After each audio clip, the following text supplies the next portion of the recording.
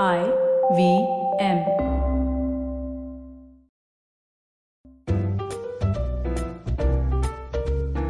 The Croc's Tales. Words आपके, कहानी आपके लिए by Anand Sivkumaran. If you've been liking and following my stories, then please look out for my book, Natasha Mehra Must Die. Someone is killing every girl, woman whose name is Natasha Mehra. But why? वो जानने के लिए you'll have to read the novel.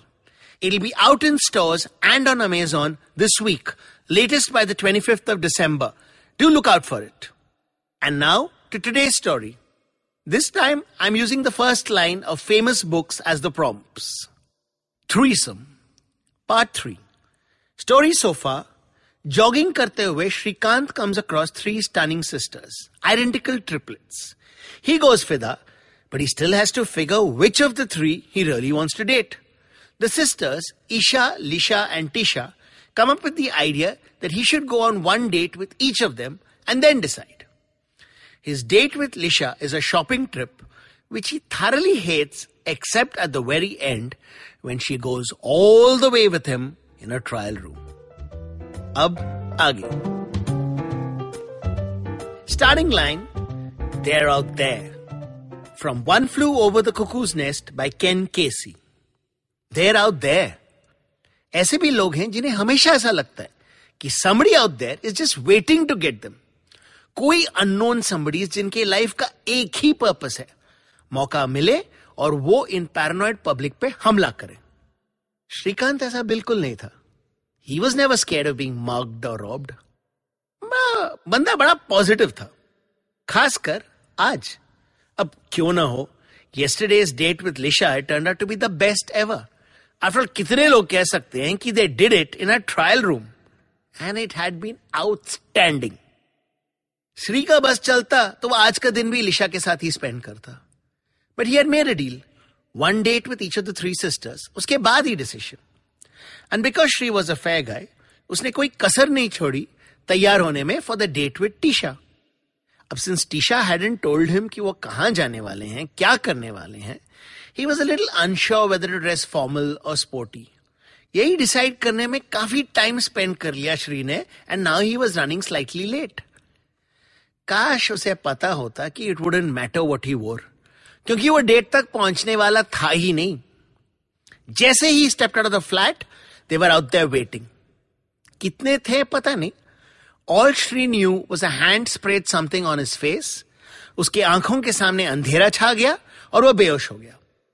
होश आया तो he was on a bed, chained, blindfolded. But he wasn't gagged. As soon as he realized this, he opened his mouth to scream for help. But इससे पहले की आवाज निकले, someone put something in his mouth. A strawberry coated in chocolate. Shri was stunned.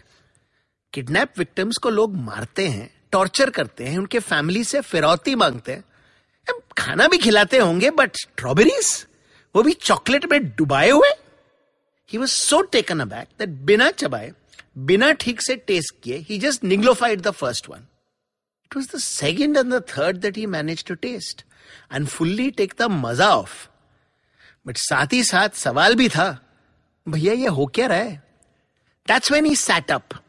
And तभी he felt the wine glass on his lips. कोई बड़े प्यार से उसे वाइन पिला रहा था, या थी. From the intoxicating perfume and the delicate touch of the fingers, it definitely felt like a woman. And then he heard a whisper into his ears. Are you having fun yet? तब उसे चमका ये तो टिशा थी, और इसके साथ जो भी हो रहा था, that was his mystery date. Shri wanted to say something, acknowledge कि उसे सब पता चल गया है, पर वो इतना ही बोल सका, Tisha, and then she replied, तुम किसी और का इंतजार में तो नहीं थे? Anyway, all you're getting is me, so lie down and enjoy it. And she gently pushed him back down on the bed and started to kiss him.